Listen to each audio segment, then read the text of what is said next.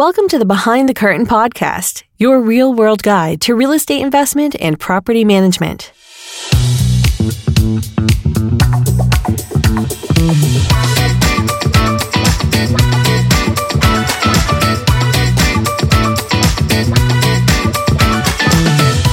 Welcome to Behind the Curtain podcast. My name is Brett Bernard, and today in the studio with me is Tina Tallarico, and we're going to be talking about types of loans for commercial lending, investor loans. We'll do other segments dealing with interest rates, types of properties. It's going to be very extensive, so if you're interested in commercial lending and buying multiple properties or a single property, then hopefully today's segment will give you some insight as to what to look for. So today with me is Tina Tallarico. She's with Capital City Mortgage. She's a certified commercial loan officer. So tell me a little bit about yourself. I know you've been in this business a long time. We've known each other, I don't know, a few years, and you've worked with my partner Glenn a few years. Yes. So tell us about yourself.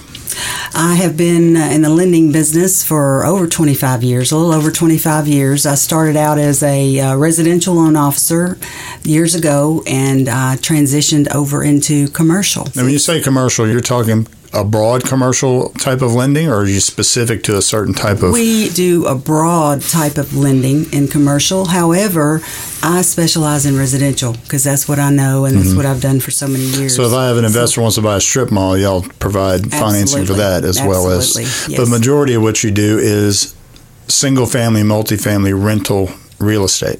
Correct. Short-term and long-term. Short-term and long-term. Okay. Okay. That's correct. Yes. Gotcha. So when it comes down to the lending, what I'm more interested in is the type of loans. I get calls every day from investors, current investors and new investors that have linked up with us that want to start buying in Memphis.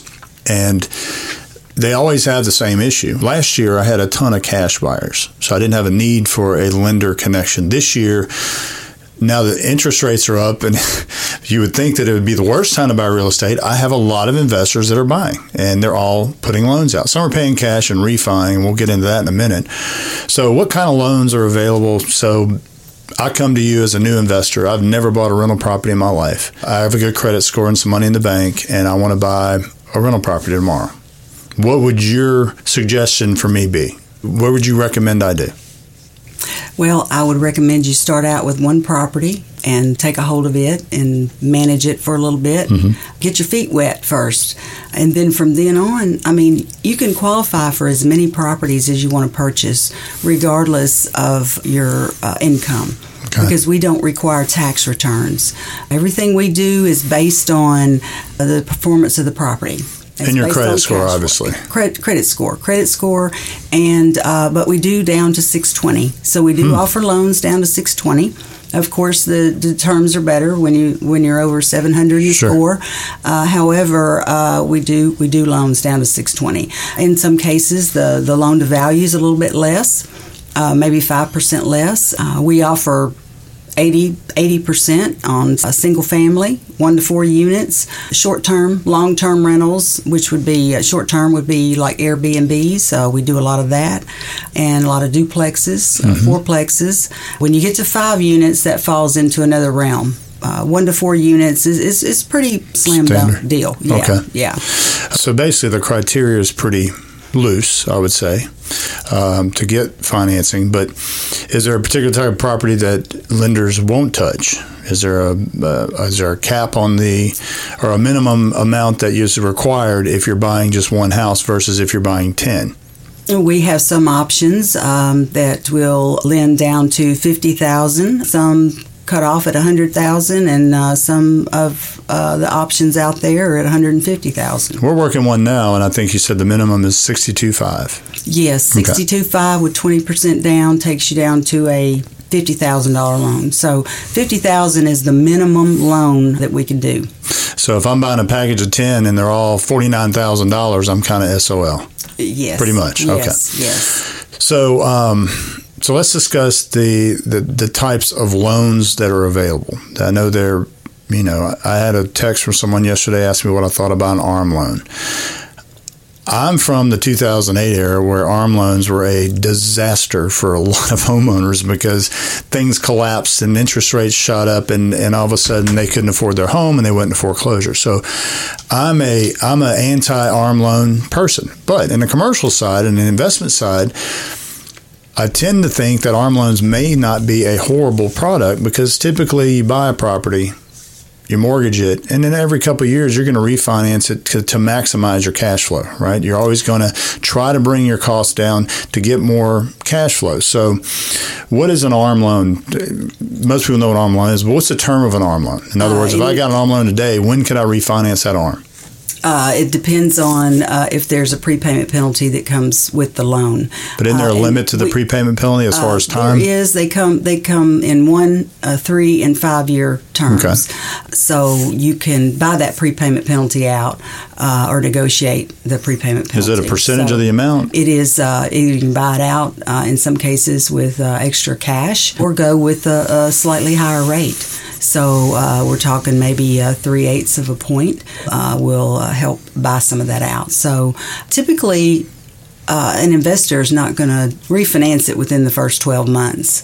So a 1 year prepayment penalty is not so bad. But if you're planning on doing anything with the property, just, make sure you're not stuck in that prepayment penalty, because the way that works is that if you have a 3-year prepayment penalty, the first year you pay 3% of the principal balance to be able to pay that loan off early. You can pay up to 20% annually towards the principal and not be hit with that penalty.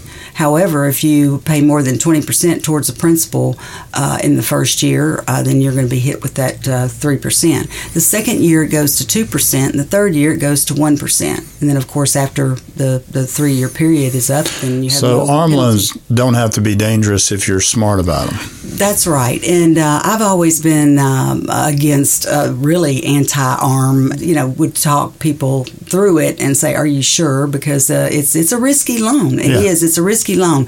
However, it's not risky for investors. It's risky for homeowners because they don't manage their money as well. That's not producing any income. Right. And they may not be in a position to refinance the loan when it becomes in the adjustable period. And ARM loans are 3, 5, 7, and 10-year ARMs. So that means they're fixed during that period, and then after that period they become adjustable. Some of them adjust once every 6 months, some of them adjust once a year. So if I do a 3-year ARM, I have an adjustable period, a guaranteed period of 6 months. After that, it can be adjusted up to whatever. You have a guaranteed a period of a minimum of 3 years, or a minimum of 5 years, or 7 years, or 10 years. So ARM loans aren't bad. It's fixed during that entire So period. if I refinance in that 3 years when my ARM starts to adjust, I've got a prepayment penalty, but you weigh that against your additional cash flow you can create by lowering the interest rate. And there's another plus to that as well. Fully amortized loans are always good because, 30-year amortized loan, it's going to let you see that cash flow pretty good. However, after that adjustable period, whatever term is left on the loan, for instance, you have a 5-year ARM, when the 5 years is up, it becomes adjustable. And if the market is doing better than what your rate is, it may not adjust down. ARM loans got a bad name because when the economy started collapsing, the housing market collapsing, interest rates started shooting up, and now all of a sudden a homeowner who had a note of $1,800 a month, it was now $2,600, $2,700, and they couldn't pay it. Right. And that's what Glenn and I did for a long time over at the law firm Leonard Van Eaton, is we assisted homeowners in fighting the banks to try to get those. And I know a couple of mortgage brokers who hopefully are in jail who made a lot of money selling ARM loans, but they sold them under a false pretense. The angle was, do an ARM loan because they made more money on it. But 3 years from now, I'll just refinance you into a permanent loan. So take advantage of this ARM loan, knowing that it was very slim chance they were going to be able to find them a better product when everything started adjusting upward. That's true. And you never know if their income is going to be the same. This is a homeowner that I'm referring to.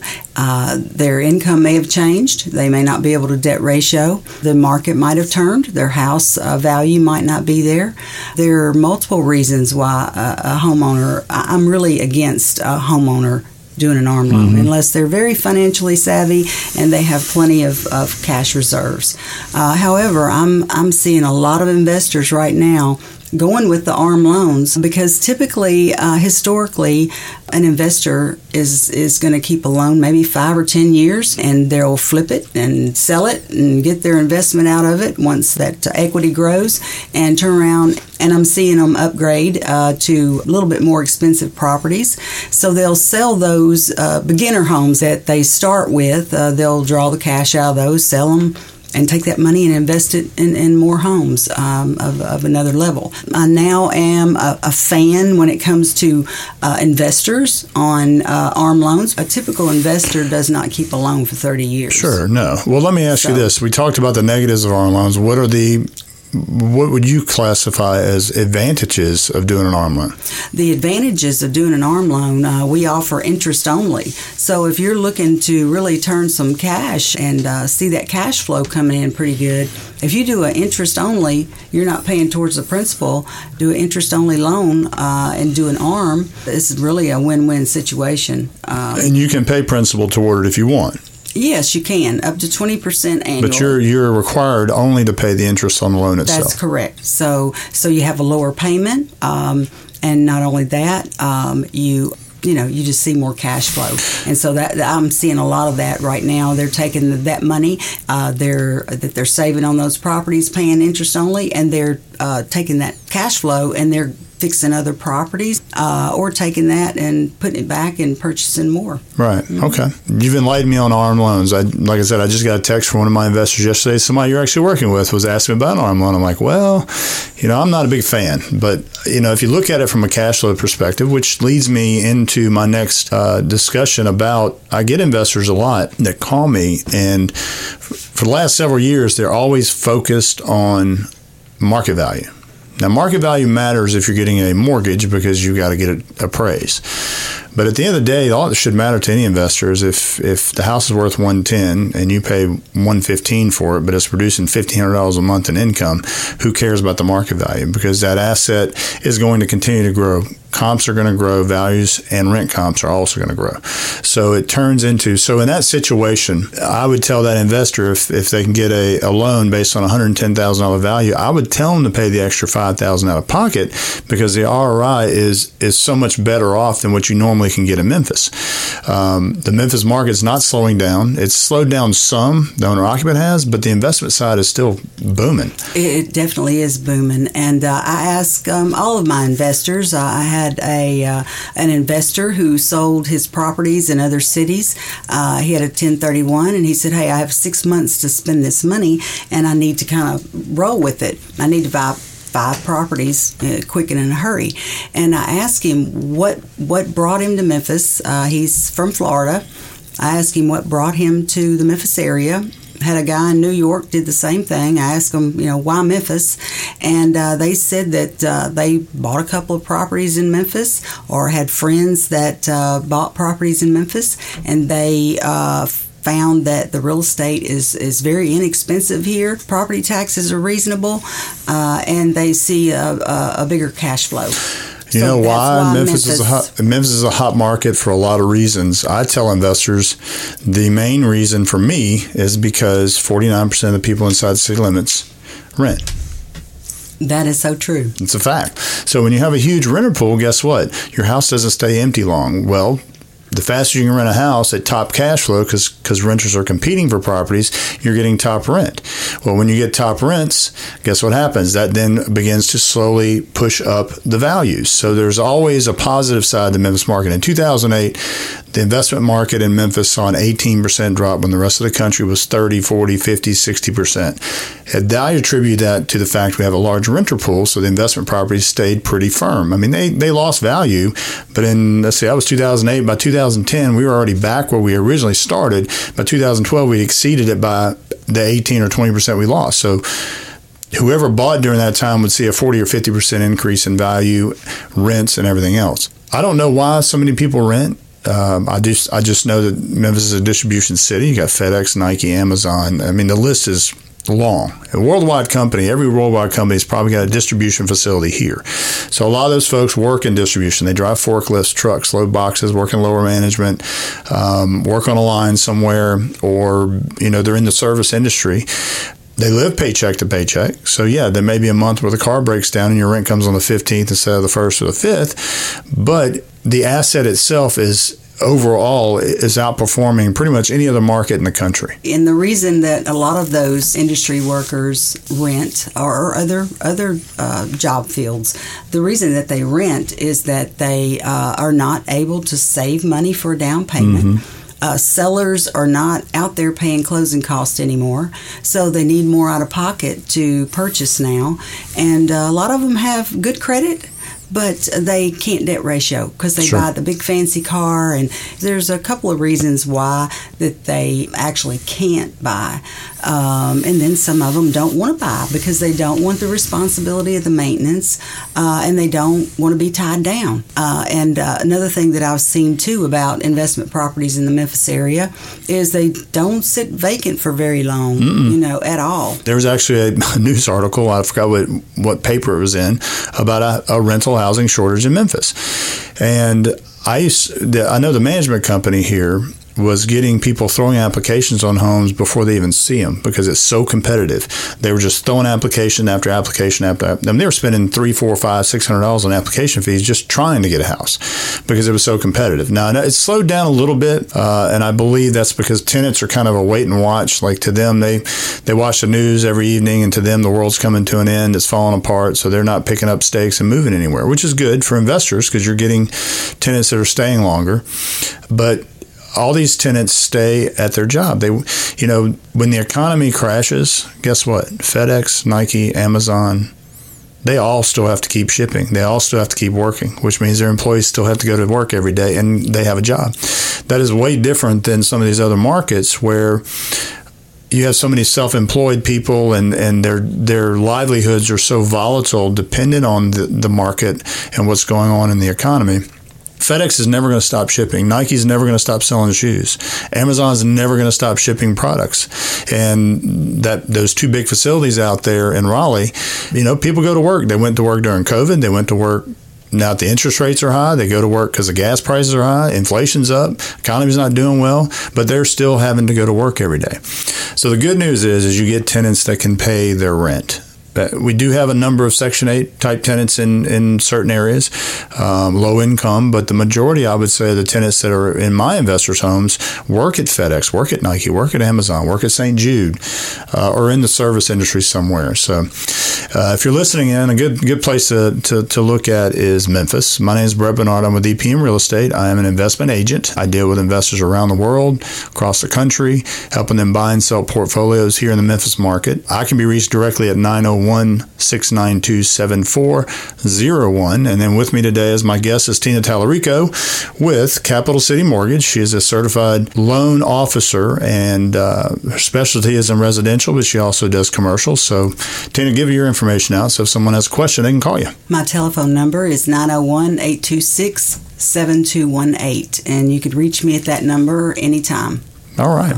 So I would encourage you to reach out to Tina. I've sent a number of investors to her recently on package deals and onesie-twosies, and she's done a phenomenal job of finding the right product for them. And I will say something about Tina versus most loan officers. If she doesn't think it's a good deal for you, she's going to tell you. So she'll be honest with you and say, look, true story, I have one investor I sent to you. You told him flat out, you might be better off going to a local bank. He did. He went to his credit union and got a better deal and got his loan done. We're about to close that one. So Tina will be direct and honest with you, and I appreciate that about her. So, all right, well, we're going to wrap this segment up. So if you're interested in talking about it, 901-692-7401, give me a call, or find us online at epmrealestate.com. If you go to that website, go to the second picture, which is the best looking guy in the group. That's me. My cell number's on there. There's a little bio about me. Tina, why don't you give out your website as well? It's www.capitalcitymortgage.com. And if we can get you lined up and decide you're buying, I'll send you to Tina and she'll get your loan set up for you and give you your options. Appreciate you listening today. Y'all have a great day. Thank you for listening to Behind the Curtain Podcast, your real-world guide to real estate investment and property management. Be sure to subscribe at BehindTheCurtainPodcast.com. And if you'd like to learn more about Enterprise Property Management's real estate services, please visit us on the web at epmrealestate.com. This has been a Sound Ideas Group production for Enterprise Property Management, Inc.